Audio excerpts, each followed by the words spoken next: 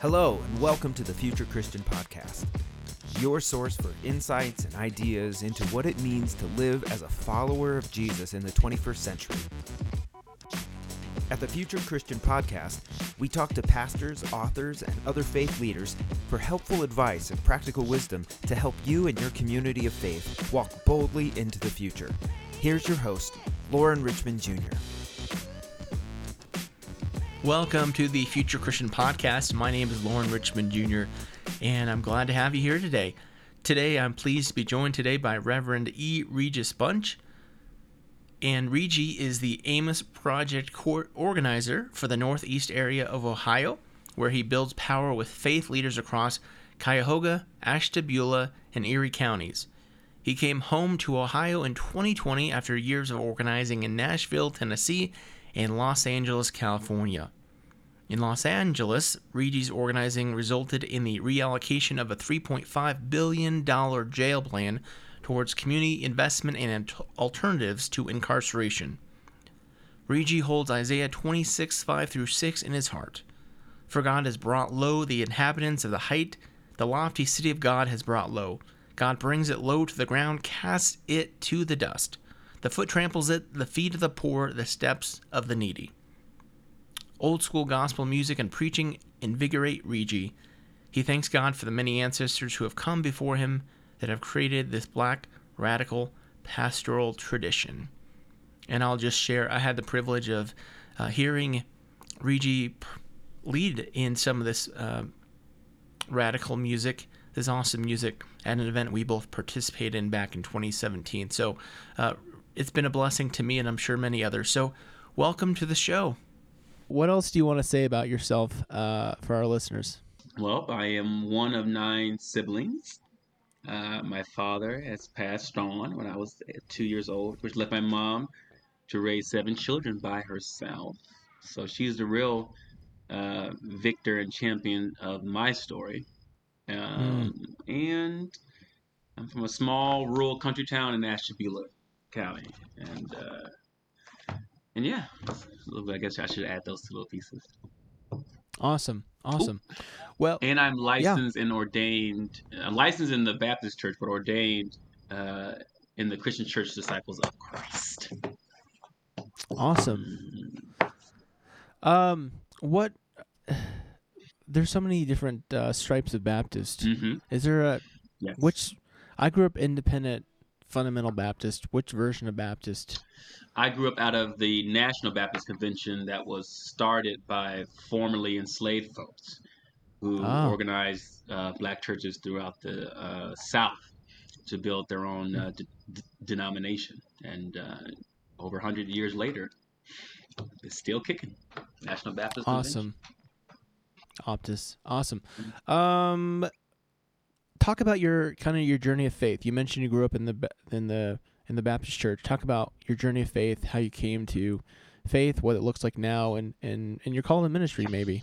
Yeah, I always appreciate this question because it allows folks to see the big picture of who I am, and it allows you to more easily follow when I tell stories. So when I was a child, I was always involved in the church, not involved by force, but by choice. I loved church. I loved it. I loved it so much that I was doing mock services in my backyard with my neighbors and my siblings. It was Awesome.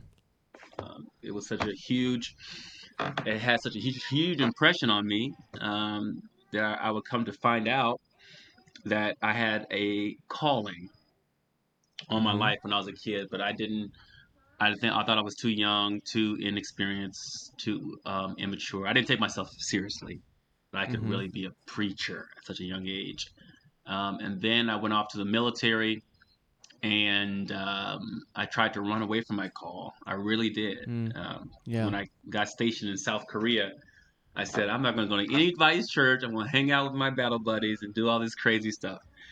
And I did all the crazy stuff, but I still had a call to be pushed back to church. And so I found myself not only back in the church in South Korea at a chapel there, but I was leading their, I was their minister of music.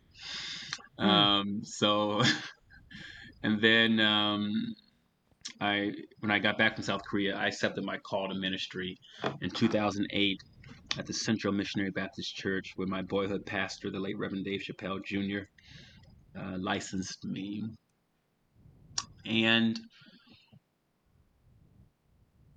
I would get out the military and go into seminary.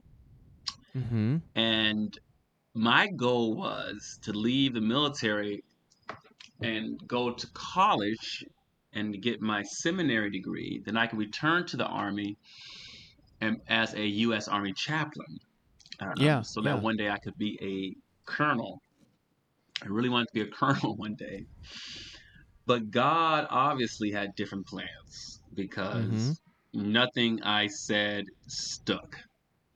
Hmm. Meaning that when I was in Nashville at American Baptist College, which is I didn't know at this time, but I would find out that American Baptist College is the alma mater of both C.T. Vivian, John Lewis, Oh. and was the epicenter of the Nashville sit-ins. Um, Oh, I did so not know that. right, so Kelly Miller Smith, Diane Nash, Bernard Lafayette, all of them would meet up at American Baptist College, and so I became inundated with social justice, and Mm-hmm. so I just remember my professor telling me to throw out my Rick Warren book, my Purpose Driven Life book, and my what Bible did I have? I thought I had the Bible. I had a Jimmy Swaggart study Bible. Yeah. And Yeah. my professor said, throw that shit out. It was so funny. but, That's and great. and I did. And I exchanged those books with books around the black radical pastoral tradition, reading Mm-hmm. about Dr. King, reading about Malcolm X, reading about Adam Clayton Powell, reading about W.B. Du Bois, reading about so many different black thinkers, and realizing their message wasn't that radical. They're Mm-hmm. just saying, stop hurting and harming and killing us Hmm. Yeah. and exploiting us. Those are easy requests, I think. Um, and it was like this whole synchronicity because so many things were happening at the right time that were transforming me and putting me into the social justice practice. I mean, it was being given the right books. It was the social activist movements that were going on while I was in undergrad. So I was in undergrad 2011. The Occupy Mm-hmm. movement was hot and just heavy. Yeah. Yeah. Trayvon Martin would happen in February 2012. Yeah. Sandra Bland, Michael Brown would happen in my last year um, Mm-hmm. in seminary, and it was at the last year I went off to Los Angeles to go Mm-hmm. work with the co-founder of Black Lives Matter, Patrisse Cullors, who started her own organization, Dignity and Power Now, before BLM was even a thing. And Dignity and Power Now was fighting for incarcerated folks because Patrisse Mm-hmm. Cullors' brother and her father and some other folks, friends, and even herself has been incarcerated. And so she started this abolitionist organization that was working to bring those dollars that were um, allocated for jails back towards the community. We Mm-hmm. needed more treatment and help. Yeah. And then my faith led me back to Nashville to work on my master's at Vanderbilt Divinity School, and I learned a lot about Vanderbilt when I was at American Baptist College, and then Vanderbilt Divinity School in particular, not the university, but that particular school has a fantastic social justice history in the civil rights Mm-hmm. movement. Reverend James Lawson Okay. went to that school. They would literally kick him out because he was Hmm. involved in the civil rights movement. Um, and yeah, they would kick him out. So they don't have the best history, but but they have some interesting history. But they would definitely learn from that mistake and allow history to really judge them and critique them, and they Mm-hmm. became a true champion of justice in the community there in Nashville. Um, the dean of the school there where I was there, and she's still there, is Dean Emily Towns, who Mm, yeah.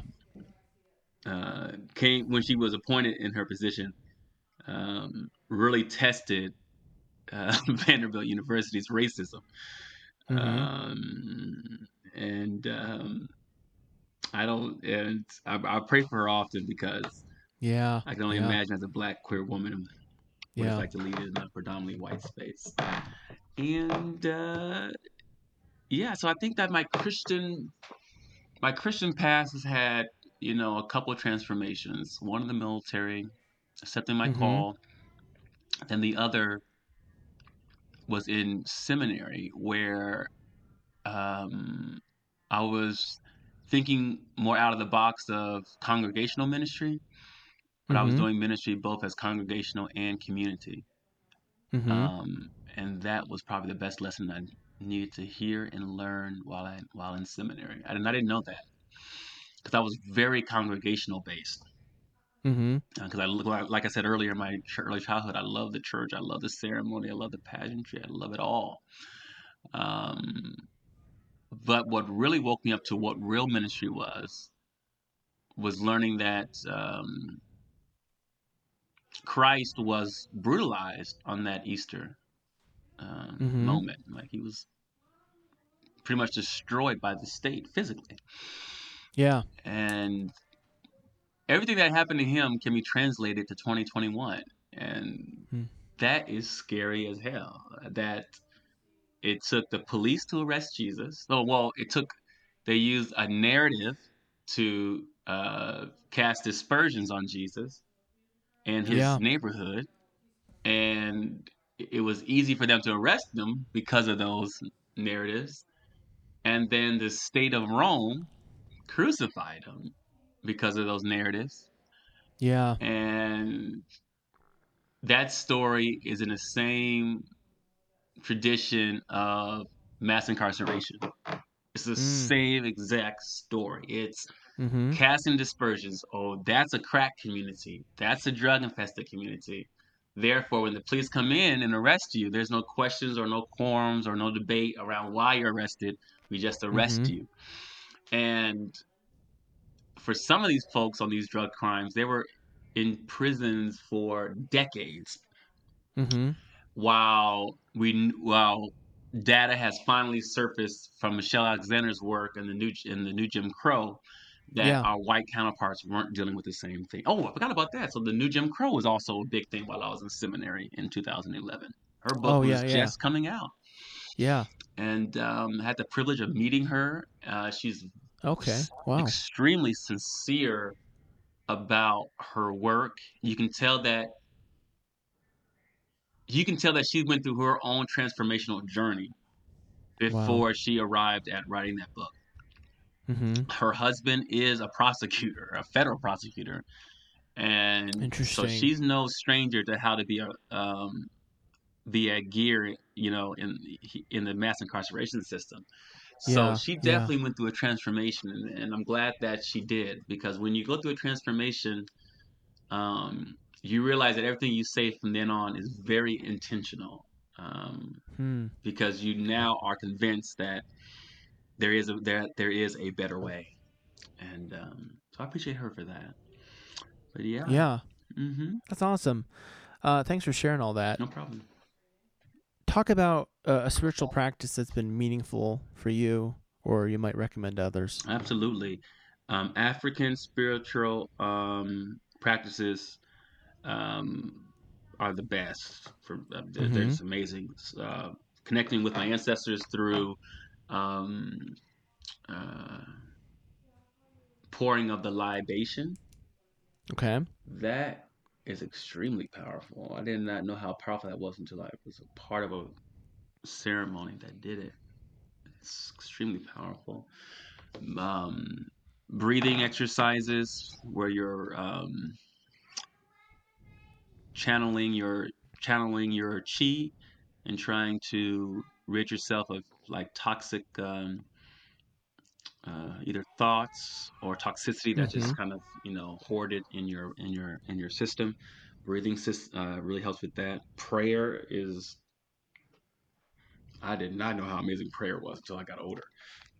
Hmm. I knew it was something when I was a kid.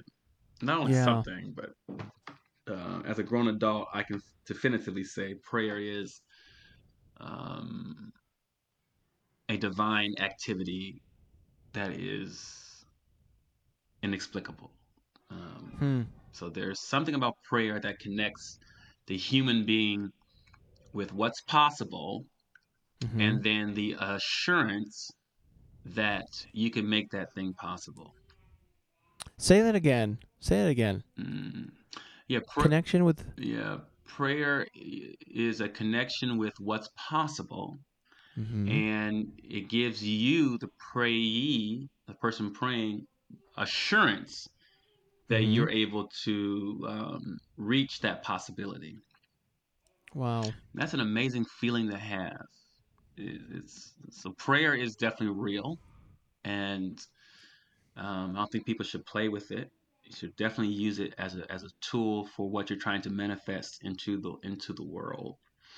Hmm. Um, when we see people like in the biblical, I think what makes the biblical story so amazing is that Mm-hmm. everybody was in the underdog position, and they Yeah. used whatever they had to fight against the system. And prayer was definitely one of them. Songs was Mm-hmm. definitely one of them. Dancing was definitely one of them. These type of like nonviolent, a lot of these nonviolent tools were like really a part of the resistance back in the biblical times. Mm-hmm. Except for Peter, who wanted to, take a sword and cut somebody's ear off. But Yeah. Sure. but yeah, prayer, African spiritualities, attending worship, being a part of that worship assembly with your congregation, that in and of itself is also amazing. Um, Mm-hmm. I can't think of anything right now, but hopefully those Well, will that's suffice. that's a. I mean, that quote itself is gold, man. So this is we're only in the introduction, and this has been great so far. Great. So let's move on. We'll talk about your paper, Abolition Theology, and then kind of how that connects to some of your work you're beginning now. So you mentioned how African spiritual practices is meaningful for you, and in your paper, I remember reading about Yeah. how Christianity has a history of uh, I'll use the word subjugating native and indigenous religions. And it's interesting because I was just probably a month back, I can't remember.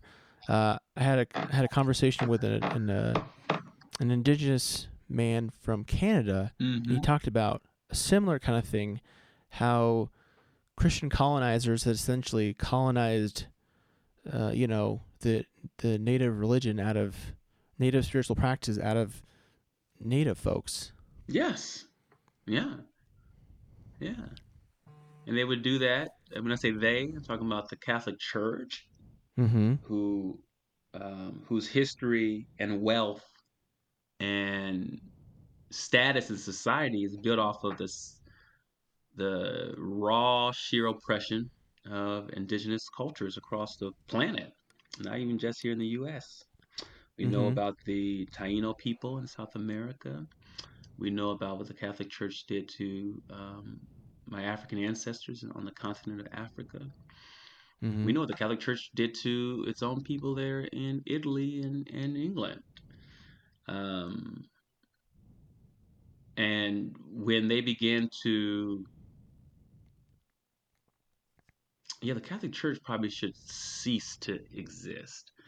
And one day they're going to get to that moment Mm-hmm. because they're going to see that the harm of their organization, um, like the United States, is all of it was built off of and came from the profits of oppressing people.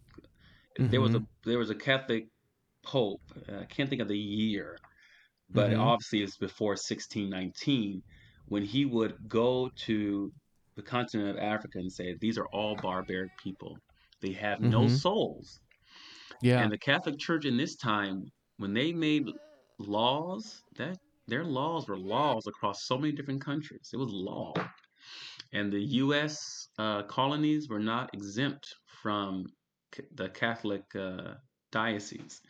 And so when the Pope said enslave the folks from Africa versus the Taino people, that gave free reign. It was as if it was a executive order, free reign Mm-hmm. for this industry of selling Africans and the that whole slave trade.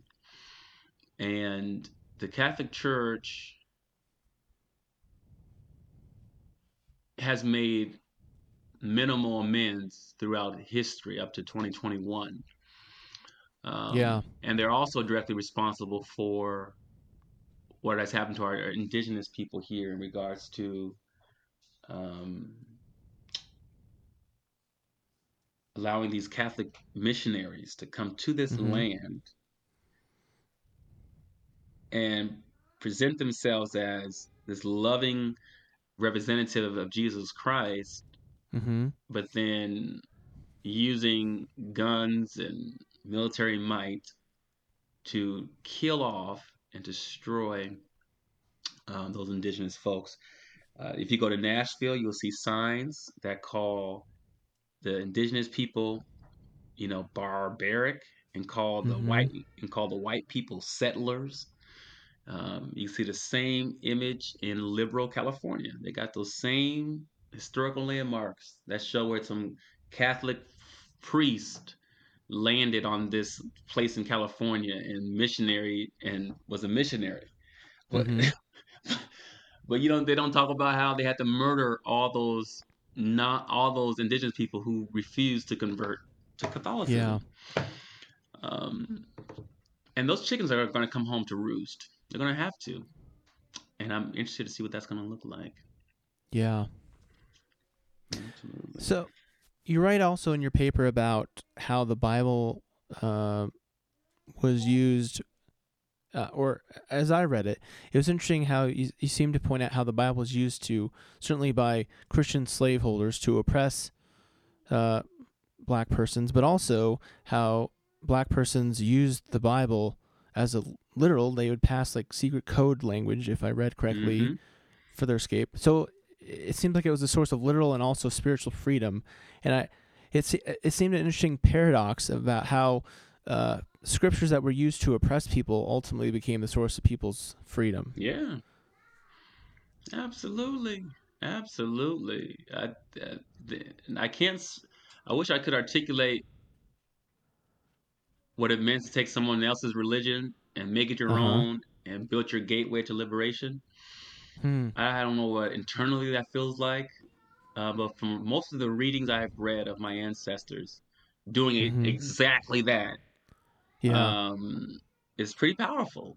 Uh, taking the taking the idea of God, as Immanuel Kant would say, Mm-hmm.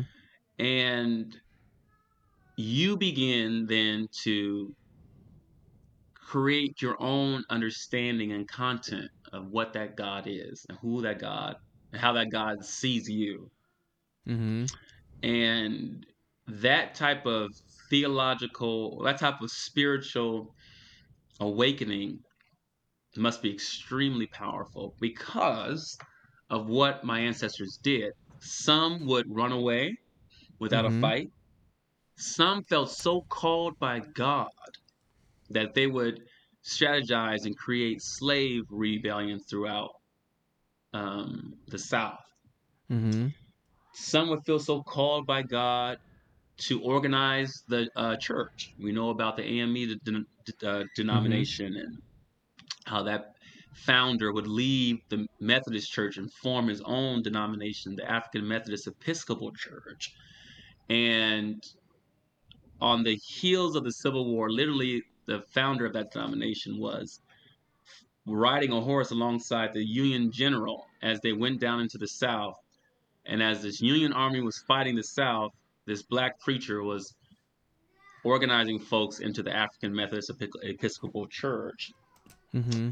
Um,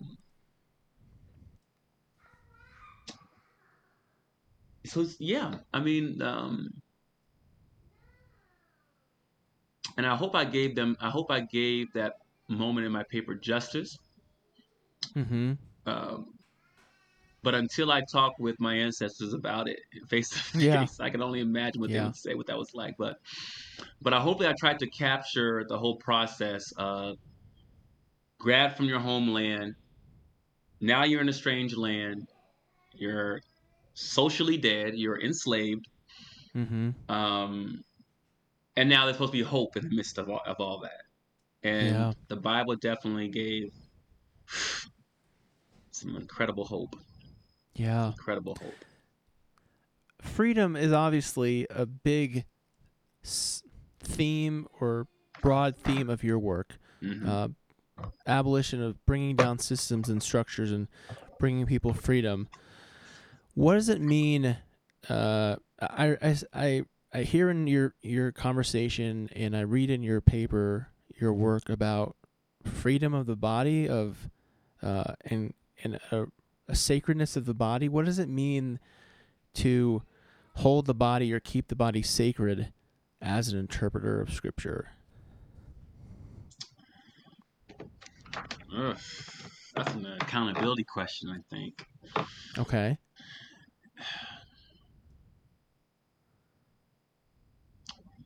So we know, I think Bell Hooks articulates it the best, Uh-huh. that the world that we are born into is a white, patriarchal, classist, ableist system. Mm-hmm. Whether you like it or not, by force, you have to contend with that if you're not white, you will be oppressed. If you're not white and male, you will be oppressed. If you're not white and male and rich, you will be oppressed. If you're not white, Mm-hmm. male, rich, and have all the activity of your limbs, you will be oppressed. And then Mm-hmm. the other isms can just fall as they may Yeah. there. Yeah. So, what does it mean to keep the body sacred as an interpreter of Scripture? It is to become very clear about the isms that are plaguing this world. Be clear as possible, Mm-hmm. and then you become a agent. Watch this. Become an agent against the isms. That's the only way Mm. the body can be sacred as an interpreter of Scripture. What does it mean to keep the body sacred? Because it's one thing to talk about the isms, but if you're not doing anything to keep the isms from plaguing in your congregation and in your community, Mm-hmm. then you're not doing a good job of keeping the body sacred. And I cannot Mm. stress that enough because I grew up in a church that did a lot about selling hope, Mm-hmm. and that's fantastic. And getting us closer in relationship to Jesus Christ. Mm-hmm. Fantastic. Spiritual practice, loving Yeah. yourself, you name it. How soon ever, when I left that church on Sunday and I went to that predominantly white school on Monday Yeah. and dealt with the racism there, and then had to deal with the single mom who had to raise 7 kids by herself, a black single mother, Mm-hmm. um, who was literally depending on so many different things to raise this family. So, in order to keep the body sacred, we have to recognize that we have to change the system and not the moments. And I'll Mm-hmm. say that again. Yeah. Yeah. Actively changing the systems and not these moments. There's gonna be plenty of moments that are gonna be racist, sexist, homophobic, transphobic, you name it. Trump gave us a whole bunch of moments. Yeah. Um, but what is it good to just change someone's behavior in that moment if you Mm-hmm. don't change the system that allows for someone to behave that way in the first place? Yeah. So we have to think of more systems based. That's the only way we can keep the body sacred. Now you can Um, probably speak more powerfully to this than I can, but I mhm, think in white America we tend to think of like a bad apples approach to these kind of things, and I mhm, think it fits within your kind of changing the moments, not the systems, or how it should. You should change the systems, not the moments.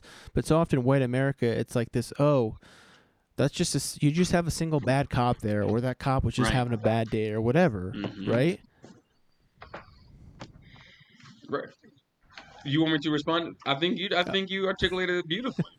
yeah, That's exactly it. That's a yeah, great example. yeah. Hmm. Well, well, your free or your passion here is, if our listeners cannot hear it, they're not paying attention. But if you don't have any, if you want to say more on this, how else does your passion for freedom and abolition drive your work in your ministry? My passion also scares me as much as it drives Oh, me and energizes me, uh huh. because the passion is born out of being alive. Like, I enjoy being alive. I enjoy organizing. I enjoy being with family, friends. I enjoy being a part of transforming the world, changing the world. Mm-hmm. But it also scares me because that means you have to be the change you want to see. Hmm. Now, I'm talking really good about undoing racism and sexism and homophobia, etc. But I cannot be naive to think that I haven't been perpetuating those same isms. Sure.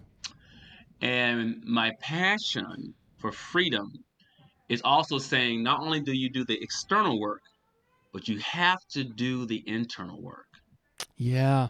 even when Yeah. it's just you. Yeah. Because I went to a seminary where it was extremely male heavy. Mm-hmm. It was normal to joke about women preachers, and Hmm. then it was extremely normal to like taboo anyone who was queer or Hmm. LGBTQ coming to preach. Mm-hmm. Um, but I had to investigate that and unpack all of Mm-hmm. that. What are we saying that people are God's people? Um, then I think the terminology at the time when I was in seminary was God hates the sin but loves the person. Yeah. Yeah. Yeah. And I say, okay, well, I guess that makes sense, you know. Mm-hmm. But then I started, reading the right books, talking to people who are LGBTQ, and then Mm-hmm. coming to learn that um, being LGBTQ is not a sin. Mm-hmm. And that's where I had my hardest hang up. I could not articulate theologically Yeah. what that meant because the Bible doesn't Right. support that stance. Like, you really have to do what, and if it wasn't for the whole slavery piece, that the Mm-hmm. Bible also condones slavery, Mm. which helped me to think that we were using the Bible and creating our own Bibles within the Bible. Oh. So we have to create our own Bible within the Bible to Hmm. find freedom and to interpret freedom for Oh. our loved ones who are still being um, interpreted as being living lives of just pure sin. Um, yeah. I heard it this way. I'm curious if it connects with what you're saying. Hmm. Canon within the canon. Yeah. Okay. Absolutely. Same. Yeah. Hmm. Yeah. Well, talk more about your project that you're getting going here, a God sent project, and how it fits into all this. Yeah. So a Godsend project was born out of my experience organizing in Los Angeles, where God allowed me to be a part of a community effort to um, stop a huge $3.5 billion jail plan. Yeah. And folks don't know how much money that is. I think $1 billion is $1 billion is like you can really make a trail from the earth to the moon with Mm-hmm. $1 billion. And like any city, LA had pockets of poverty, had extreme homelessness, 50,000 homeless to be exact. Mm-hmm. Extreme racial disparity within the criminal justice system, extreme racial disparity within the education system. There was lack of resources for treatment. The only solutions to the problems in the community were jail. If you wanted Yeah. if you wanted treatment, you go to jail. They'll provide you Yeah. a mental health counselor in jail. If you want access to college, you go to prison and they'll give you access to college. Yeah. If you want good health care, you go to prison. Jail. You go to jail because they have to because of the cruel and unusual punishment within the, I think it's the Yeah. 13th or 14th Amendment. Um, if you want a good job, you go to prison.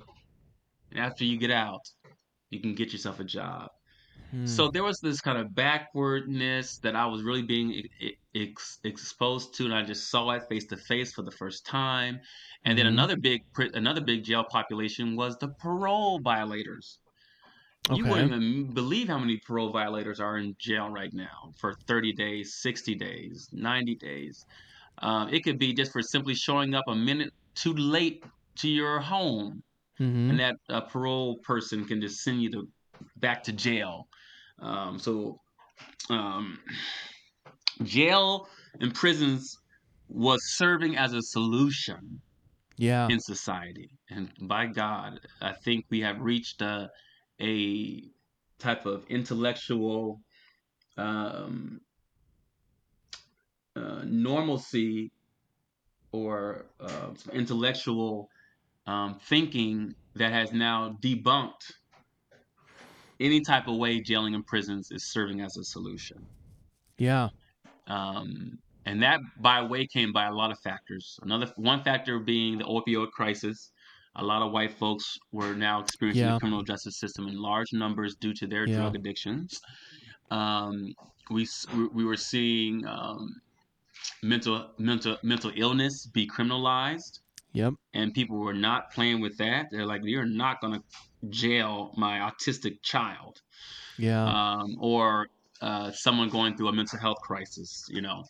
So all of these experiences were creating this type of intellectual shift that it was ignorant to like think that a jail could really Yeah. treat someone Yeah. from a mental health crisis, which is great. That's fantastic. And so a God sent project. We were doing all that work in Los Angeles, um, advocating to the county, showing up to county board of supervisors meetings, getting them to draft motions to build a alternatives to incarceration working group, which we got Mm-hmm. for a full year. And through that full year, the community and the county worked collectively. Formerly incarcerated folks, law enforcement, you name it, we're all in the room having a sensible conversation on the criminal Mm-hmm. justice system. And what did that result? The ending of a $3.5 billion jail plan, and now the scaling up of treatment centers and money and access to jobs, um, a return home program for folks that are coming home from prison and from jails. Mm-hmm. We also ended the money bail system Oh as wow. well, in that county, not the state, Yeah. but in that county. Um, and so a Godsend project, I was like seeing all of this, like, oh, this is all possible. Mm-hmm. And so God said, okay, now go home to Ohio, Wow. where they're working on a half a billion-dollar jail plan in Cleveland, and they're working on a $30 million jail plan in Ashtabula. Go home. So God Sent Project was born out of witnessing, being a part of, and now bringing this home, like Nehemiah, to rebuild our walls towards justice for our communities. That's Absolutely. beautiful. Where can how can people get involved? How can people help? Well, depending on their location, Mm-hmm. um, find a abolitionist organization and join it. Okay. Make sure they're abolitionists, because it's very hard to be an abolitionist. It's almost like being a commie. They'll call you out, but yeah, and then have courageous conversations about this current criminal justice system. Mm. Talk about the history of the criminal justice system. If you don't know it, at least watch some YouTube videos about it. Uh, the um, the the documentary on Netflix does a good job. The 13, Mm-hmm. I think is the name of Mm-hmm. it. Um, there's too many people talking about it now. Too many people talking about mass incarceration. Yeah, to Michelle not. Alexander was like one of the first.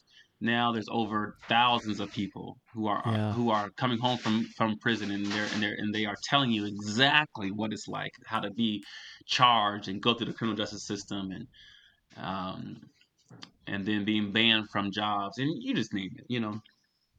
So become aware, join a organization, and feel like don't be hesitant to give resources, Mm. because abolition is like a kind of a new emerging movement.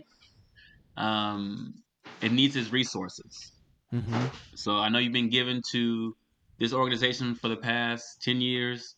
Try also giving to a God Sent Project, or Dignity Empowered Now, or the Cuyahoga County Jail Coalition, or to the Justice LA in Los Angeles, or the Youth Justice Coalition in Los Angeles. Find some abolition organizations because they need the resources. Yeah. And we can return. There's a great return on those resources, as we talked about when we Yeah. ended the $3.5 Yeah. billion jail plan. So yeah. Yeah. I'm studying in another context, nonprofit work, and the social return on investment. I know it's hard to sometimes quantify social work in that way, but I mean, from a financial point alone, it makes so much sense. Rather than spending $3.5 billion on a prison, to invest that into the local population. I mean, it's incredible. Oh, exactly. And sounds like you are from here, born and raised. I'm in Colorado most of my life. We're in Colorado. Denver area. Oh, I was just there. I actually just bought some new coffee cups there. Nice. Well, let's take a break real quick, and we'll come back with some closing questions. All right, we're back with Reverend Regi Bunch. So, Regi, I always tell folks you can take these closing questions as seriously or not as you'd like to. So I'm guessing based on our previous conversation, I have a hint about what you want to say about the first one. If you're Pope for a day, you want to just shut it down? If I were Pope for a day, I would abolish the Catholic Church. I would write a Catholic bull, which is a Catholic order, that say I want to report in the next year with the working group to figure out how to abolish the Catholic Church as it exists today. Abolishing it, the whole system. All to right. disorient the entire religious system that we have created throughout these last 2,000 years. That would be amazing. Others have said that basically the answer, but you have given it the most thought. You have the most detailed plan there. So yes, I have a plan. Yes, I have a plan. A historic, I can't talk here. A theologian or historical Christian figure you'd want to meet or bring back to life. Oh my gosh! Wait, only one? Well, how many do you want to bring back to life? Oh my gosh! I want to sit and talk with Nate Turner. Okay. Because I'm glad. I don't know. Obviously, he didn't write his own story. But I want to tell him thank you. Okay. And I want to hear and just affirm his calling. Everything that Nate Turner did, he said that he did it as a sense of calling that he got from God. Even the whole slave rebellion that he did. It was a call from God. Yeah. And I just want to sit and talk with him. Maybe he's, sit at like a coffee shop and have my favorite, drink, and he just starts talking. Or What kind he's of coffee invited to a church. are you having with Nate Turner then? What kind of a coffee? I don't know. Probably my regular. Usually I have coffee with my cream. I put more cream in my coffee than I put coffee in my coffee. But yeah, I don't know. Like probably a regular cup of coffee with a whole bunch of cream in it. You acted like it was hard to pick one. So does someone else come to mind you'd want to bring into the conversation? Oh my gosh. Harriet Tubman. Okay. Adam Clayton Powell. Frederick Douglass. W.B. Du Bois. Booker T. Washington. Dr. King. Coretta Scott King. Rosa Parks. Dick Gregory. Jesus Christ. The 12 Disciples. Moses. Isaiah. John the Revelator. Marsha P. Johnson. Jesus. We need a bigger coffee shop, but man, what a conversation to sit in and just listen in on. Yeah, I mean, man. Oh, if I could just go through the history and just pick out figures and just talk. Oh my gosh. What do you think history will remember from our current time and place? Oh my gosh. That jails and prisons are obsolete. Policing is obsolete. There would come a time 50 years after the Civil Rights Movement that they saw that there needed to be equality or this continual project of equality. Yeah.